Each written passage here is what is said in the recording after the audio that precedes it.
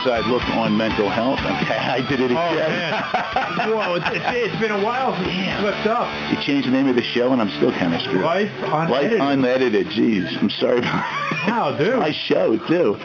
I'll tell you. Well, It's been like 3 months.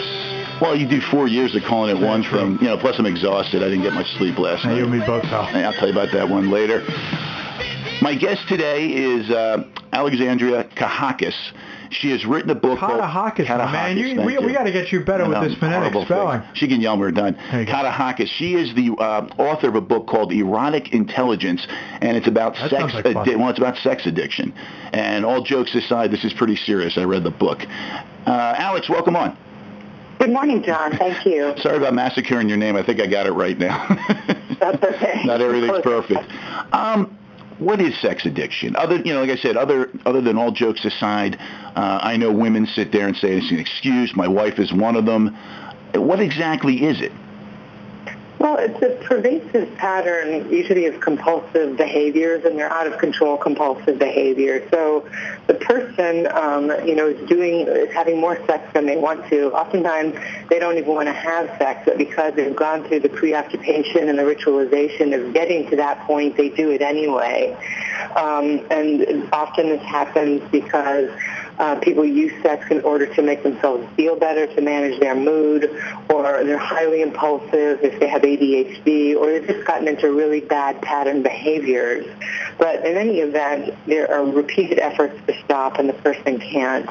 Oftentimes there's a loss of time because it takes so much time to get into the sexual experience, the fantasizing, the ritualizing, the preoccupation, and then there's all this time on the back end covering it up.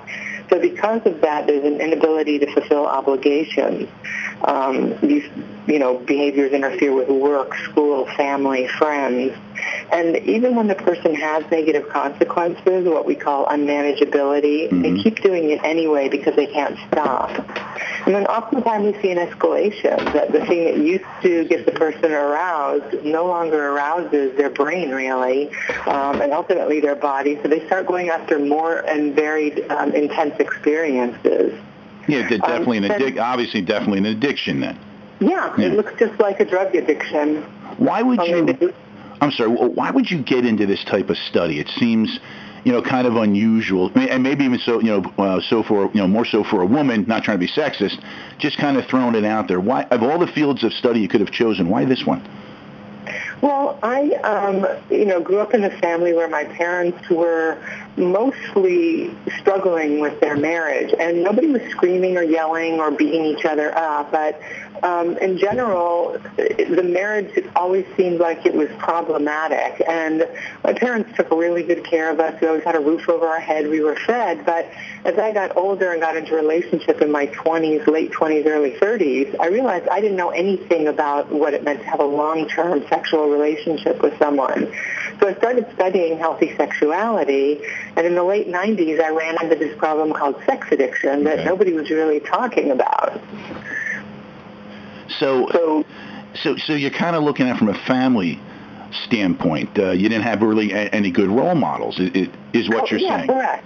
So that's going to be kind of rough. Now, not to get too far into your intimate relationships, what were you missing when you first started dating or getting serious? Did you feel like you didn't want to get real close to someone? Well, I mean, I was dating in the 80s, and if anybody was around at that time, it was one big party, and it was really pre-AIDS. I mean, AIDS started showing up in the scientific literature in the late 70s, and so there's lots of casual sex, lots of partying, lots of fun, and that's what people do in their 20s in large part. But the relationships I was getting involved with weren't sticking because I wasn't really emotionally available, and neither were the people I was choosing. And so, as I got into my early 30s, everybody around me was getting married and having families, and I wasn't.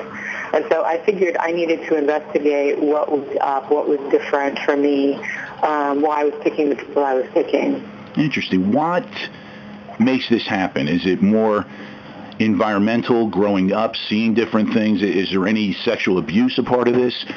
Or is sexual abuse is a minor part of it. Most sex addicts have not been sexually abused. Certainly a fraction of them have been, but this is more of an intimacy disorder. This is more of an early childhood attachment problem where, again, if we don't have good role models, if our primary caregivers aren't, touching us, talking to us, letting us know that we have value, etc., and that we deserve to be in a relationship with people that care for us, that's going to be a big component to it. And then you add a culture on top of that is advertising sex at every turn, that sex will make you happy, beauty will make you happy, purchasing cars will make you happy.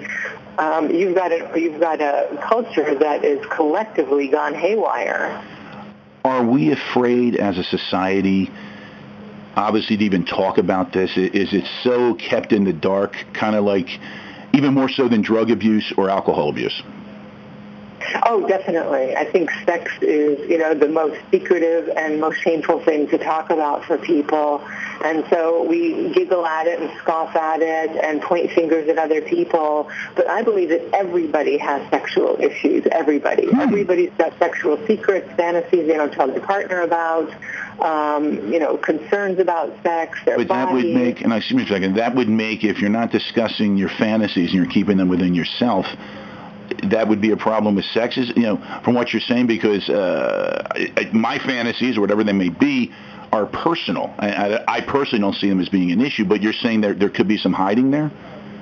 Yeah, I'm just saying that people don't admit to themselves what's arousing to them. They don't think about it, or they're afraid of what it would say about them, and so they would prefer not to see themselves in that light. Because we all have all aspects to ourselves. We're all masculine, feminine,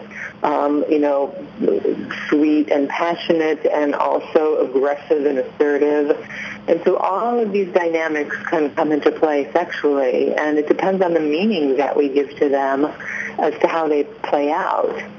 Are we more repressed as a society? I believe so here in the States, I believe so. I know in foreign countries, England and so forth, they're more open about their sexuality. But are we more repressed with it? Do we push it down so deep that it comes out in other areas? Yeah, I think that's true. I think we have a very puritanical streak that runs through the fiber of our culture. And then on top of that, we have an overlay of, extreme levels of pornography and things of that nature. So we do have, I think, a very repressed streak going on. And we also don't have ways of educating our children about sex and sexuality. Well, sexual classes in high school and so forth, they really don't get into details about it. They don't really get into the details about specific acts, whatever it may be, masturbation, relationships.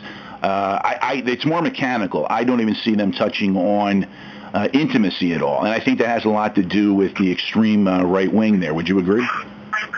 Yeah, I think what happens is that we don't have a sex education program in this country, and also parents don't know how to talk to their children about sex and sexuality. They don't normalize their bodies, their bodily functions. They don't teach them about what it means to, even touch themselves in ways that are appropriate or okay. And so that leaves people learning about sex from pornography and from their peers. And, it's all secretive. How should a parent or parents, in your opinion, bring up sexuality with their kids, especially as teenagers get older? There's a lot of embarrassment. Personally, I have no embarrassment speaking to my children within bounds. But how would you suggest that, parents or guardians are able to approach this issue? Well, I think, it's developmental. As children start to touch their bodies, usually around 4 years old, they become obsessed with their own genitals. They're on a high exploration expedition at that point. And so it's about not shaming them, but teaching them that that's for them and they should do it in private. And then as they start to get older, especially kids around 8 to 10 years old, usually are very squeamish about sex. They think it's gross. They hear about French kissing. They think it's disgusting. They don't want to have anything to do with it. But really around the age of 11, I think is very important for parents to sit down with their children and explain to them that their bodies belong to them and that no one else has the right to touch them, that they're their private parts and so forth. And then also explain to them, especially to boys, what masturbation is and what's going to happen as they start to go into puberty and their voice changes and they get hair on their body, and that eventually they're going to have something happen called ejaculation and what that is. And the parent has to be secure in their own sexuality without their own shame, because typically parents will transfer their shame onto their kids, and we end up carrying the shame of our families. You're looking, I would touch on religious upbringing as a major factor. Would you feel that way? Well, sure. I mean, if you put a religious overlay on top of all of this, then you have yet another filter that we're going through. So this is multi-layered. It's early childhood attachment. It's cultural. It's religious. It's the larger culture. It goes on and on. It's the culture of the neighborhood you live in or the region of the country you live in. Yeah, a lot of it's environmental and how you handle that. It's funny. I'm going to go back a couple of years with my youngest daughter when she was 9. She couldn't stand the word sex, so she came up with the term banana bread, which I thought, thinking about it, actually thought kind of fit a little bit. But yeah, she's going to kill me for saying this. But I look back at my parents, particularly my father and my mother. They were very affectionate, very openly affectionate. They expressed their love. They would hold hands, they'd hug, they'd kiss. When they fought, it was pretty intense, and then they would make up. And my father, at least for me being a boy, was very open in his discussion. Sometimes even too much, as far as I was concerned. Right. But looking back on it, I like to think I have a healthy sex life, an attitude towards sex, and my wife and I hope we pass that on to our children. Our oldest is 21 and female, and our youngest, also a female, will be 12 at the end of the month. So I'm hoping we give them that, because whether we admit it or not in a society, sex is very important to a relationship, in particular to marriage. Yeah. I agree, and I think it's lovely that you have that kind of relationship and your children have seen that modeled, because children need to see their parents touching, kissing, being affectionate, not being sexual or sexualized, because that's inappropriate, and that's a form of covert incest, really, or environmental sexual abuse. Kids don't need to see or hear overt sexuality, but they do need to see a loving connection between two people. So it's modeling healthy behavior. And then it's also modeling a lack of shame about that sort of thing. Couldn't agree with you more. We're going to take a break, Alex. You're listening to Life Unedited. I'm your host, John Aberle. Be back in a few moments.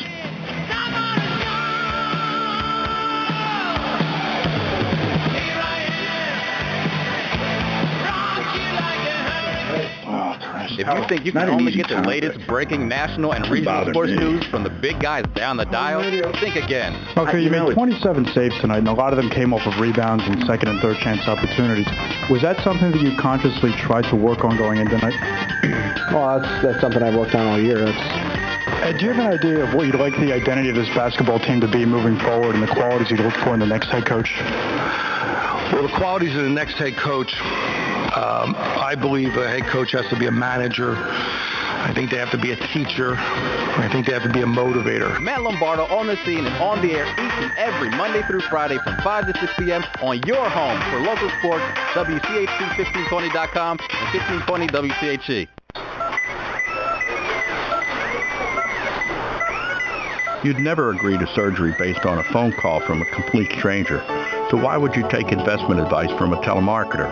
Hi, I'm Tom McClovic from the Pennsylvania Securities Commission. Take time to find a good broker or investment advisor. Check their registration and record by calling the PSC at 800-600-0007 or visit www.psc.state.pa.us.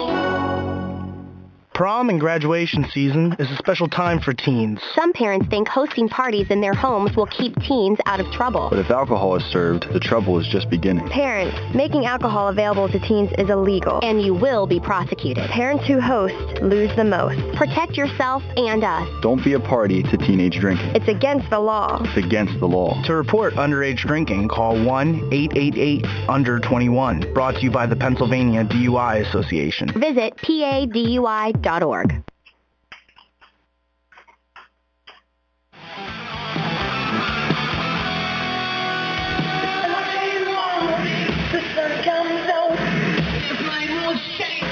Welcome back to Life Unedited. I'm your host, John Aberly. Today my guest is Alexandria Katahakis.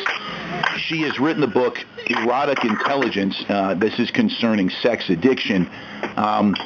I forgot to give a little disclaimer there. Parents, young people, you might want to make sure that the kids are out of the room for this topic. It's going to get a little more detailed than normal.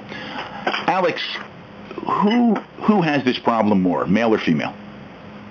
Well, right now, the males are outpacing the females, but the females are certainly catching up. We have some statistics, but it's hard to tell how accurate they are because it's hard to really track these behaviors. People self-report. We don't really know what's true and what isn't. But we know that more and more women are getting online, to look at sex and look at pornography. So, women are certainly starting to come up in the ranks. What would you say, are the symptoms any different between a male and female? Because obviously a man's considered a stud if he's out there doing these things, especially if he's single. He's getting it all, where a female would be looked upon, obviously as a whore. Well, yeah. I mean, what happens is that it gets normalized. Like, you hear women say all the time, oh, all guys look at porn. And men say to me also, all men look at porn. And so looking at porn and not being able to get up from the computer because you are there for 2, 3, 5 hours, several days a week, and there's this bargaining that goes back and forth about I'm not going to do it tonight, or I'm only going to do it a couple nights, or I won't do it that long, starts to sound like the alcoholic that's measuring booze or only drinking beer instead of hard liquor on some nights. So there's a real wrestling with the problem. There have been plenty of studies that show that there was a survey that was based on random phone interviews with 288 husbands across the country. Okay. And there were several interviews, and it revealed that 4 in 10 husbands regularly used porn. So that's almost half. Okay. And whether or not that was problematic or not was not in the survey, but it just tells us how many people are looking at it. And there was another study with, Generation X, and 9 out of 10 young men looked at porn, and nearly a third of the young women were looking at porn. Wouldn't you, in a couple ways, could this just be curiosity, a way of arousing oneself? Could it be a problem in the relationship? I mean, it seems like it could be a few different things other than just an addiction. It's definitely that. And also, we are changing radically as a result of Internet access and the computer. It's changing our brains in ways that we don't really know yet because of the high level of interaction, the rapid-fire imagery. All of it is arousing to our neurochemistry and to our bodies, not necessarily sexually arousing. Looking at, whatever news you're looking at online is not sexually arousing, but it's arousing to the body because we're always seeking novelty now. People have a very difficult time focusing. Less people are reading today because of that problem, because we are after sound bites and quick information because there's so much to gather. What turns women on as far as the difference between women and men? What is something that they find appealing either through porn or just fantasy?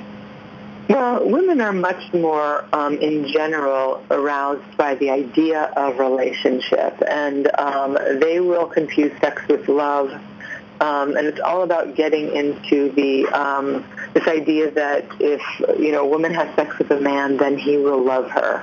That if she gives that to him, then she's acceptable, and she matters in the world, because we have cultural beliefs that we propagate for women in our country as well as we do for the problems we have with men. What you said is that concerning women and love as a way of expressing, and they need to feel that way, or at least most need to feel that way in order to have a sexual relationship.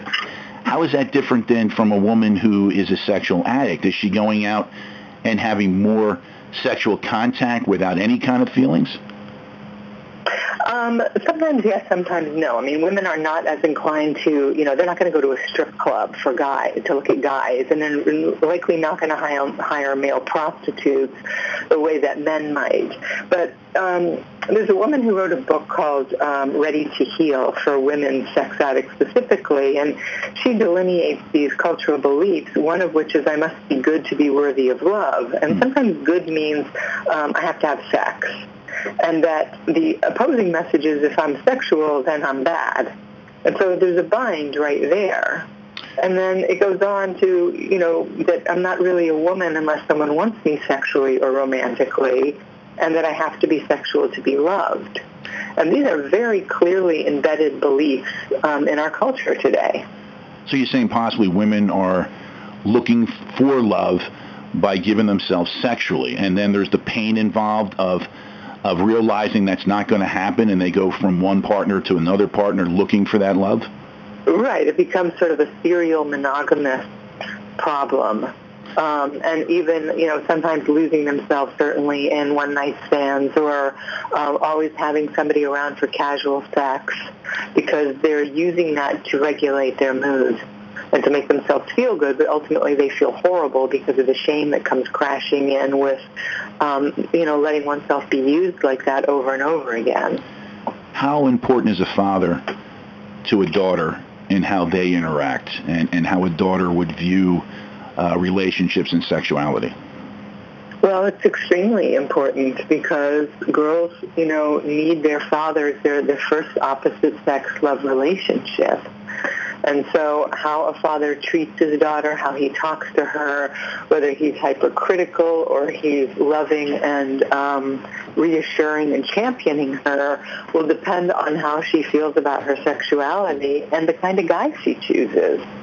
Because we pick what we recognize as safe and as comfort and as home. So if somebody comes from an abusive relationship, they recognize that as home. Interesting. What's with men? What drives them? Because, again, most women, my wife being one of them, would say it's all men cheat. We're driven by our hormones, and it doesn't matter what we do, we can't fight it. What are the signs for a man? What's going on there? Well, again, I think with men, it depends on what I see a lot with men that are sex addicts, who self-identify as sex addicts, is that they have a very difficult time being assertive. They can be assertive and run companies. They can be assertive and do unbelievable amounts of things in the workplace. But when it comes to being assertive in an intimate relationship, they have a lot of problem with it.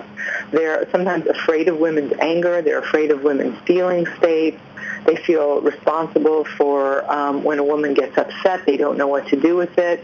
And so they can be very passive-aggressive in relationship and not say anything about their upset and then go act it out sexually. So they end up eroticizing their rage. So rather than saying, you know what, that really pisses me off when you say that, or I often feel like you are denigrating me, or you don't think I can handle the responsibility of what have you, and really hashing it out with their partner, they say nothing, or they have an attitude, or they shut down, and then they go to a massage parlor and get a hand job. Interesting. And that's the way they level the playing field. And this is a pattern I've seen for years now, over and over again. So that's one of the things that happens in relationship, is that people are not honest with one another. That's what I was going to get into next. What finally brings a person in for treatment? Do they realize it themselves? Do they get arrested? Do they get an STD? Does the spouse find out? Is there a mix of all of those? All of the above. Yeah, I can imagine. Oftentimes the spouse catches them, and that's what brings them into treatment. And many, many times, the person who's been caught feels relieved. They're tired of doing it. They don't know how to get out of doing it. They're sick of the lies. They're sick of the secrets.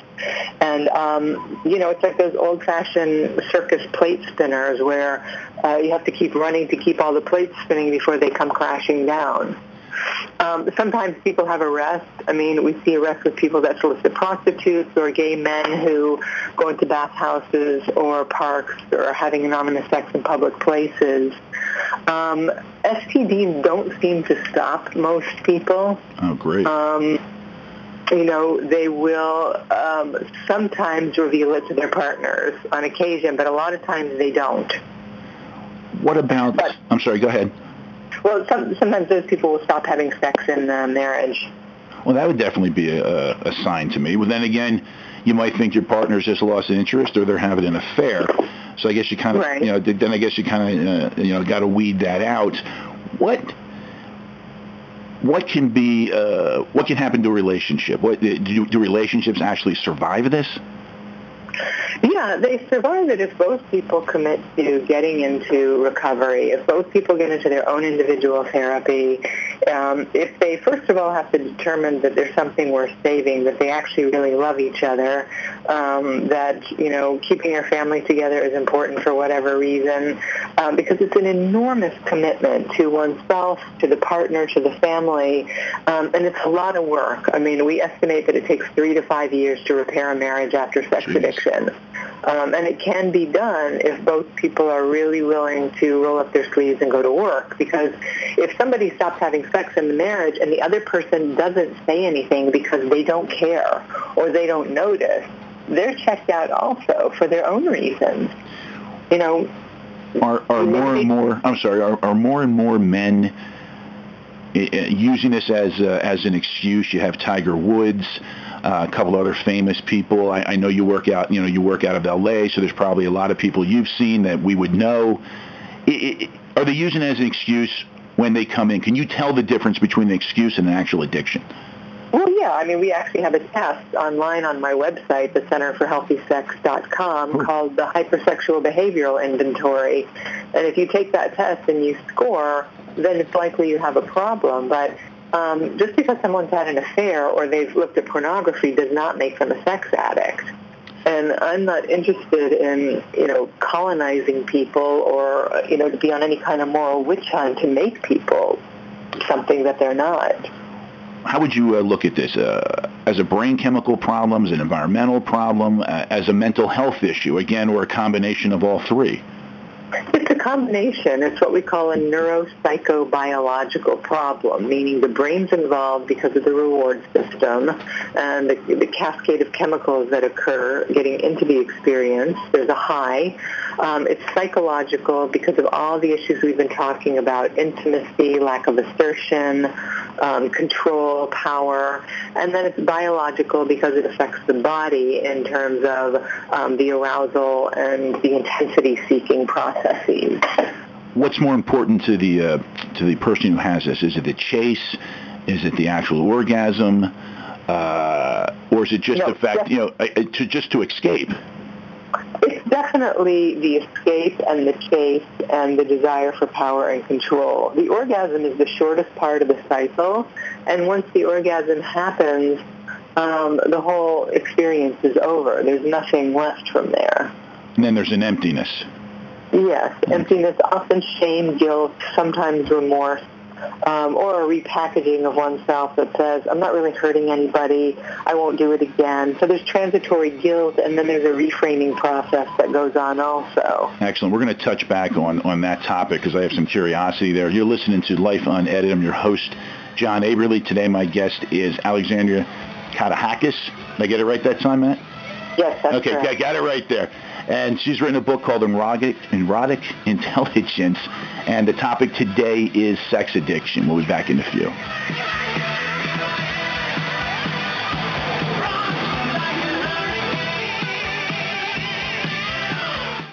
Hello, my name is Dr. Lauren Schofield. If you're suffering from pain caused by an injury or excessive activity or just the rigors of everyday life, I invite you to experience the total wellness approach to better health at Advanced Chiropractic Wellness Center. Chiropractic adjustments are part of a total approach in looking for underlying causes of pain. We are a wellness center that offers comprehensive treatment plans.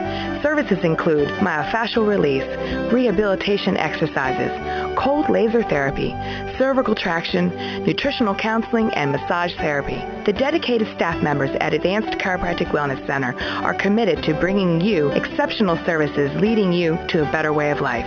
Our office accepts most major insurances, as well as motor vehicle accidents, personal injury, and worker compensation claims. We are located in Westchester on Westtown Road, just off Market Street. For more information or an appointment, call 610-696-8888 or visit our informative website at advanced-chiro.net to learn more about our wellness center. Again, call 610-696-8888 for an appointment today. Remember, it's your life. Live it in health. If you're looking for the latest breaking Philadelphia sports news, look no further than Matt Lombardo. All right, so what do you got for me, Matt Lombardo? I got breaking news for you. Found out last night that the Sixers plan on firing head coach Eddie Jordan. Ed Stefanski will not be fired. He has been told to find a new head coach. I spoke with a source just before we went on the air, a longtime beat writer, and they said Donovan McNabb will be traded, and this thing could be announced by Monday afternoon. That's the Matt Lombardo Show on your drive home each and every Monday through Friday from 5 to 6 p.m. on your home for local sports, 1520 WCHE and WCHE1520.com. I want to talk to you about a subject many people try to ignore, child sexual abuse. Each year in Pennsylvania, thousands of children are sexually abused, and most cases are never reported. Without help, these children could suffer a lifetime of health issues. But there is hope. You. If you believe a child is being sexually abused, please visit HeroProject.org or call 1-877-874-HERO.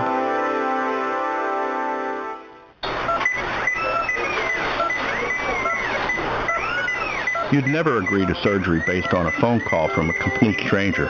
So why would you take investment advice from a telemarketer? Hi, I'm Tom McClovic from the Pennsylvania Securities Commission. Take time to find a good broker or investment advisor.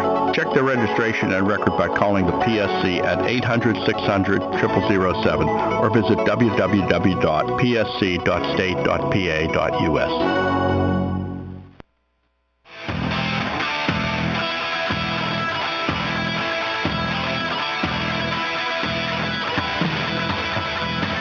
Welcome back to Life Unedited. I'm your host, John Aberle. Today my guest is Alexandria Katahakis. She is the author of Erotic Intelligence and is a book about sex addiction, which seems to be a hot topic right now with Tiger Woods and his issues. No one's really sure if he is a sex addict, but a lot of people like to say that. Alex, through treatment, what are you looking at when you start treatment? Are you starting with brain chemicals? Can you give an antidepressant or something? Or do you start looking at just the physical part and the mental part itself? Well, first we start looking at the cognitive distortions, meaning the ways that people are lying to themselves. So we get people to make a list of all the secrets and lies they have from their partners, and we start to look at their sexual history with the fine-tooth comb so that people can see where this problem started and how it started to escalate over time and the way they started to build a tolerance for, wanting more and needing more. And so there's a lot of work that people have to do, a lot of writing that they have to do.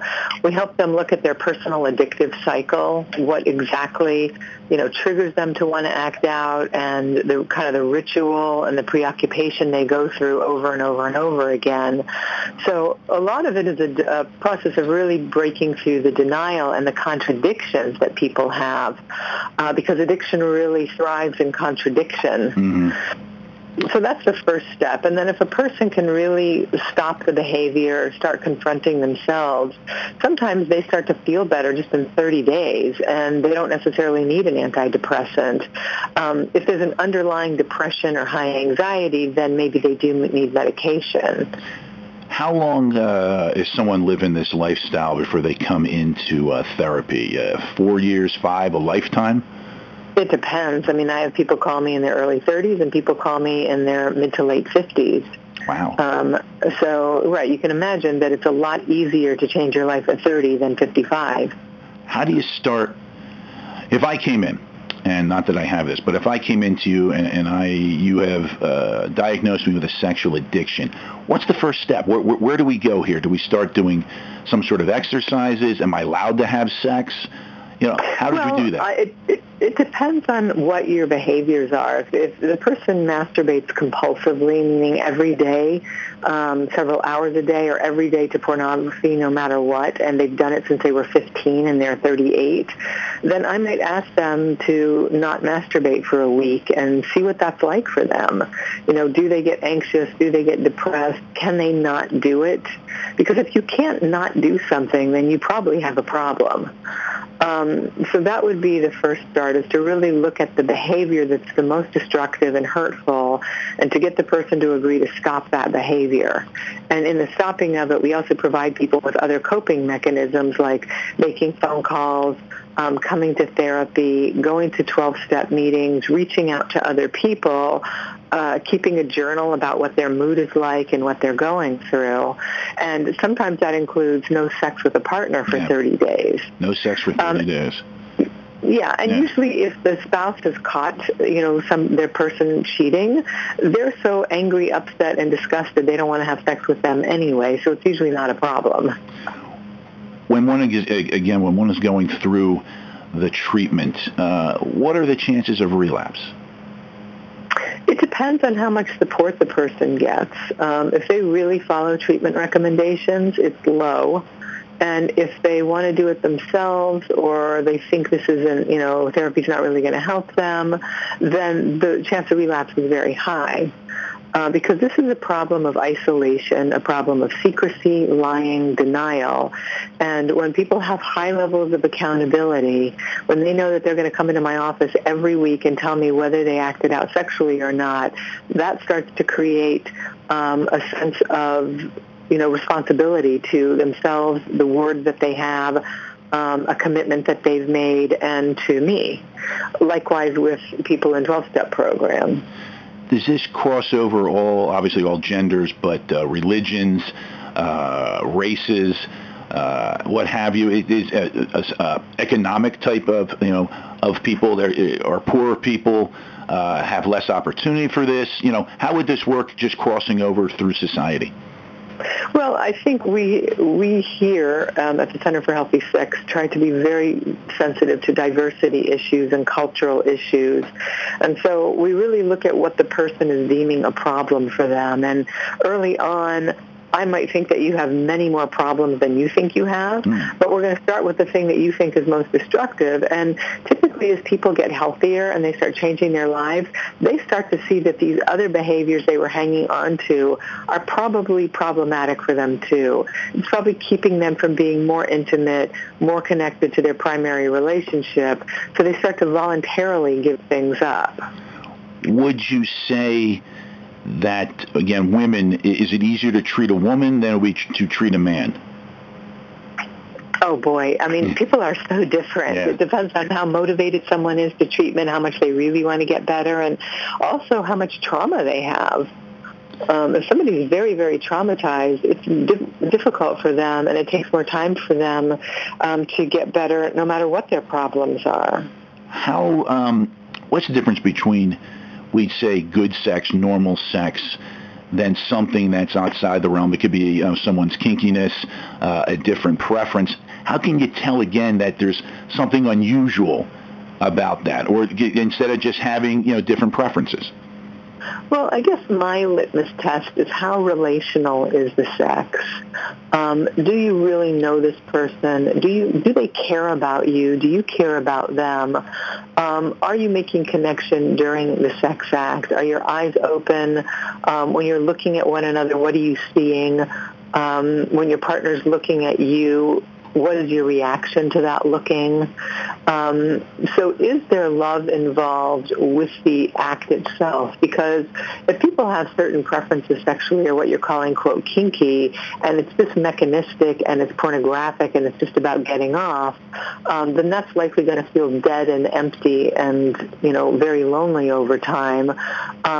But if the same couple are really in love with one another, connected with one another, and they're experimental and their sex life is varied and they're into role play and fantasy with each other, then that can be really erotic and fun sex. How would you view someone who's in the pornography industry, someone who actually acts in the film? Is there more, other than just work, are there people who probably have a sexual addiction in there? Yeah, some of them do, and many of them are very, very traumatized before getting into the industry, and then the industry will certainly polish that off because it's very mechanistic. If you've ever been on a porn set, there's nothing sexy about it. It's actually kind of mechanical and really sort of gross because you've got bright lights, very hot lights. Oftentimes there are buckets of lubrication on the set. People are using drugs in order to endure some of the sex acts, especially the females. The guys are all taking Viagra, Cialis. They're all terrified of losing their erections. So it's a high-performance, highly mechanical. You kind of have to hit your mark when the cameras are rolling and get the job done. Yeah, so the money shot. Yeah, exactly. So it's really, very sad to me more than it is exciting. And that's not to say that there isn't pornography that's being made now where they're trying to show people being more relational, more connected. There's porn that's being made specifically for women that's more relational. Why do we, as a society, in particular here in the States, you said we're bombarded with sex. I look at a Coors Light commercial, and if I have a Coors Light, I'm going to have 6 different women sitting with me while I'm watching the hockey game. Right. I don't think that's going to happen, especially How's since I'm married. How's that going for you? Actually, since I'm married, well, back in the past it wasn't too bad.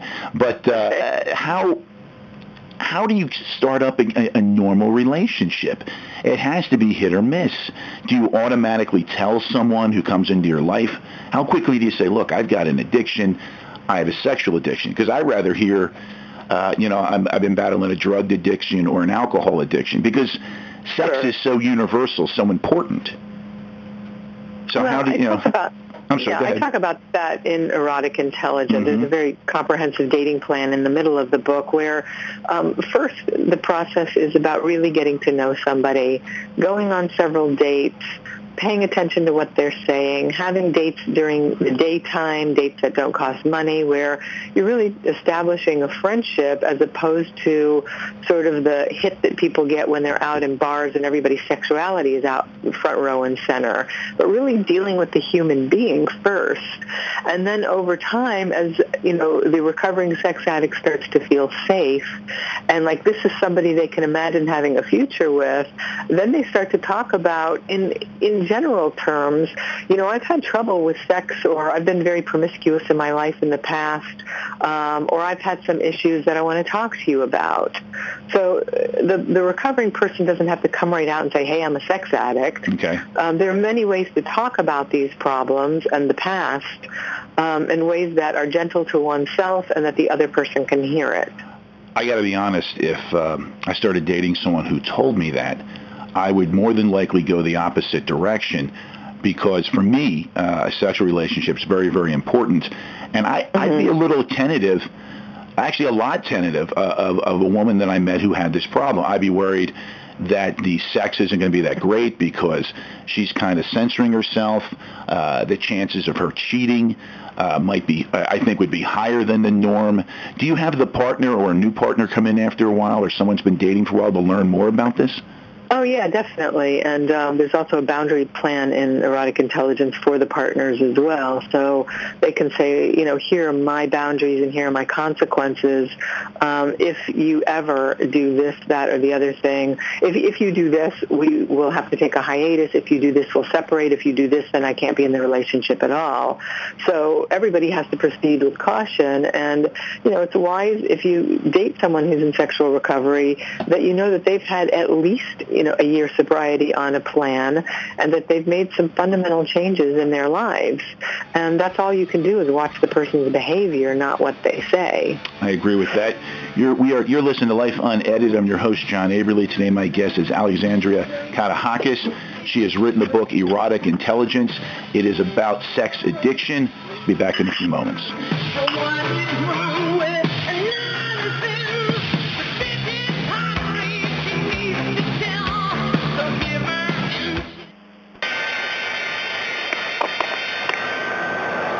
Not every stock market scandal is a billion-dollar scam.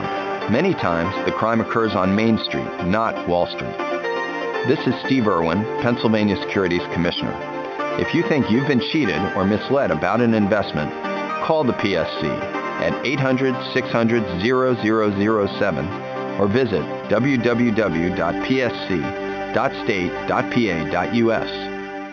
Prom and graduation season is a special time for teens. Some parents think hosting parties in their homes will keep teens out of trouble. But if alcohol is served, the trouble is just beginning. Parents, making alcohol available to teens is illegal, and you will be prosecuted. Parents who host lose the most. Protect yourself and us. Don't be a party to teenage drinking. It's against the law. It's against the law. To report underage drinking, call 1-888-UNDER-21. Brought to you by the Pennsylvania DUI Association. Visit PADUI.org.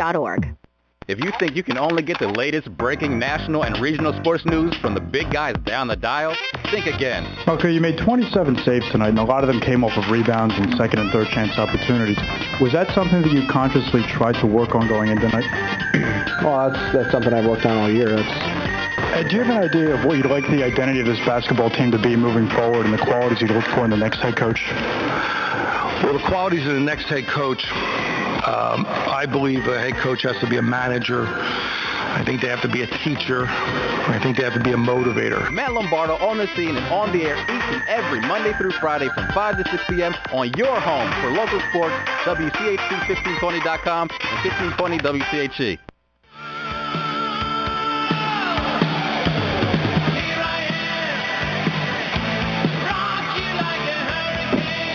Welcome back to Life Unedited. I'm your host, John Aberle. Today my guest is Alexandria Katehakis. She has written the book Erotic Intelligence, and I suggest that anyone who's interested in the healthy way of sex, looking compared to sexual problems, pick up this book. Alexandria, where can we get the book? What's the website? My website is bestcenterforhealthysex.com. Okay. And people can write to me there if they have questions as well. And, of course, you can always get it on Amazon.com as well. Other addictions. Do people come in not just with a sexual addiction? You see an alcohol, drug addiction, a way of coping with this?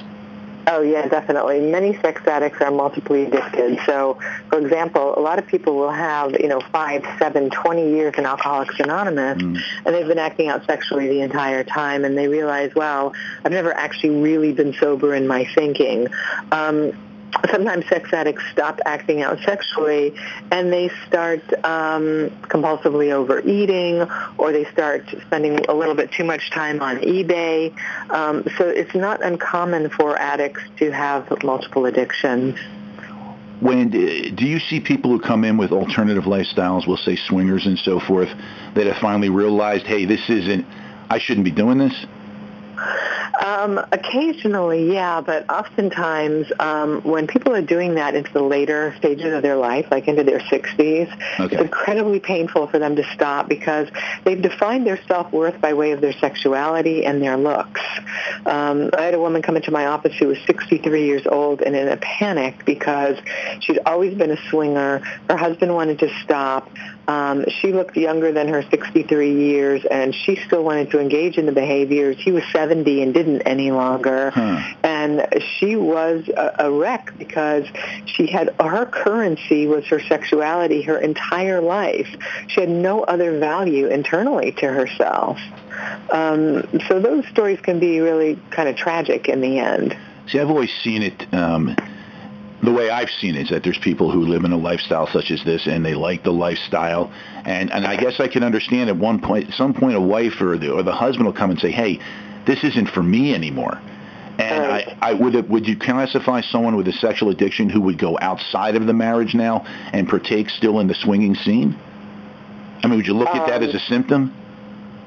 Yeah, I mean, if somebody is, a sex addict and they decide they want to be a swinger, then they're not going to be in recovery anymore, that's for sure. And look, there's no one correct way to live.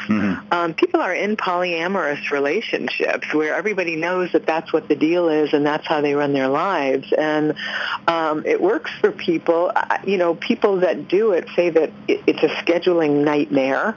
And it takes a lot of time because they're always processing feelings, and somebody's getting hurt and somebody's feeling slighted. But there are many, many ways to live today. It's just a preference, and it's about what works best for you. And are you really being honest with yourself that it works best for you?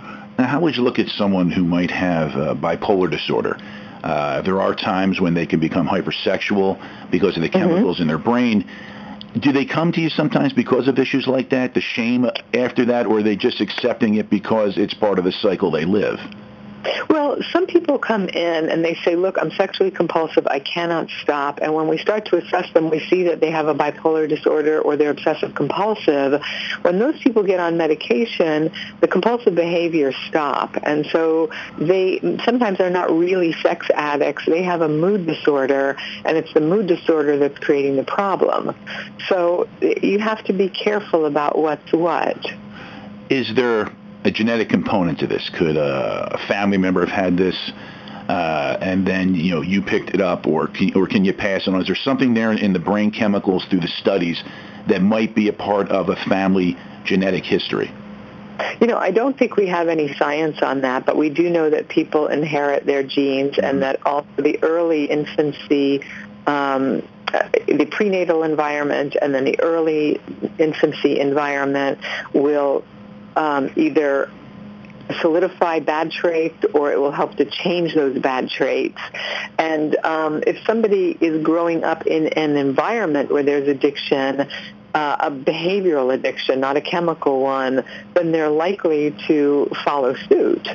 So I don't think you can catch sex addiction, but you can certainly emulate it. Well, that's what I was saying, environmental. If a child or a young teen picks up on the fact that, daddy or mommy are out doing these things, and I guess you can't hide it that way. I guess there's times it does kind of leak into the family atmosphere.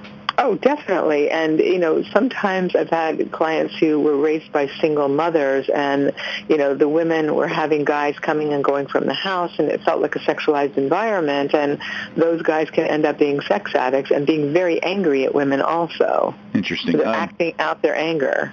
Yeah, that I could see, because environment is so important. Obviously, how you're raised. It is. I don't think people realize that with the divorce rate the way it is, with absentee fathers, especially, as we said, with daughters. I read a comment one time, and I really like to quote it sometimes, that the only true love a man will ever know is the love of his daughter. Because she really wants nothing other than your attention and your love. Where a spouse has expectations, woman you're dating has expectations. Your daughter just wants you to be there. Well, right. Her expectation is that you be a decent human being and that you show up for her. And then the love is fairly unconditional. Yeah, exactly. And I always like that saying, because I think if more fathers realize that, in particular with their daughters, I think we'd be better off. Yeah. As far as how we raise them. Right. I mean, that's just the way I look at it. What's the future hold for treatment for sexual addiction? Well, I think we're getting more and more clear about what the problem is, the underlying problems.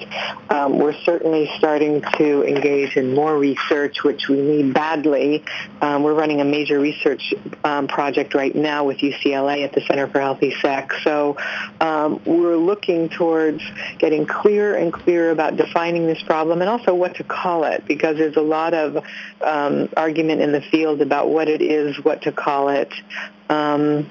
And so, we'll see. I mean, we're all in one big experimental process right now with the Internet, with the accessibility of pornography, and how that's going to shift our bodies, our minds, and our brains in relation to sexuality and intimacy. Yeah, it's a whole different world now with the Internet, and we're moving so fast as a society. I don't know if we can handle that. I think there's so many things coming at us, as you said, with pornography and so forth, people spending hours on the computer, because even that alone is an escape.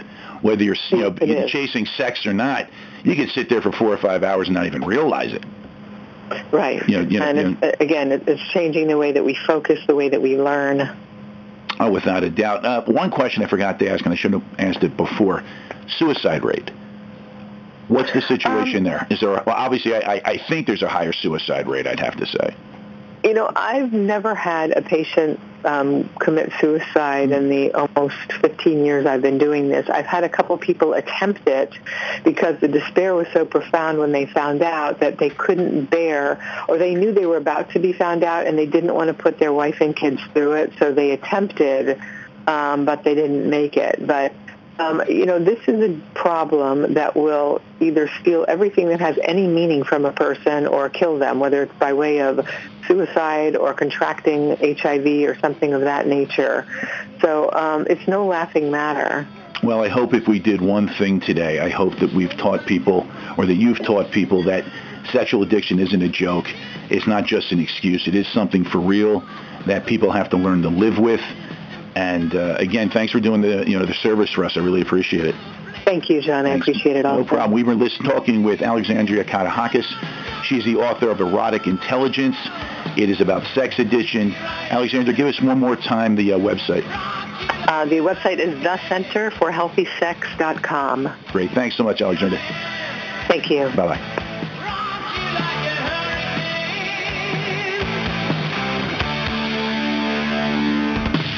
So what do you think, my friend? Sexual addiction or just men being men? I think there might be a little bit of, you can go either way with it.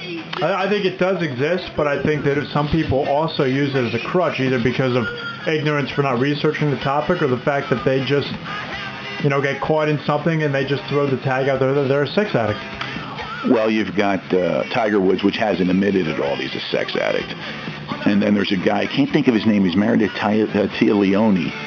Can't think of the game. He's an actor. I can't think, but he's supposedly a sex addict. Interesting. I think I guess you can't say, I was going to say in order to be a sex addict, you have to have opportunity.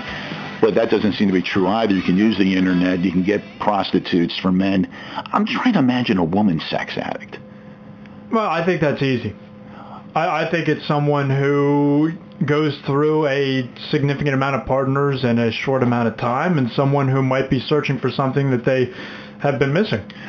And they go about that search through sex. I think a lot of women, at least from my experience, and I've personal experience in looking into someone's life, they use sex. They use it as an excuse. They have to feel they're in a relationship or that they're in love with someone in order to have sex. I've seen that. Not necessarily. I think deep down inside at some point they have to somehow convince themselves of that. I've just seen it around different people. A lot of different situations. You got it, brother. Thanks for talking, man. We'll talk to you next week. Thanks.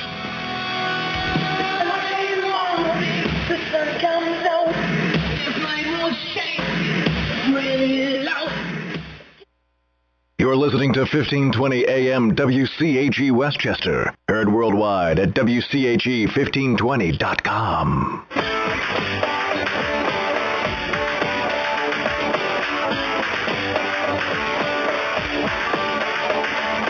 You're inside my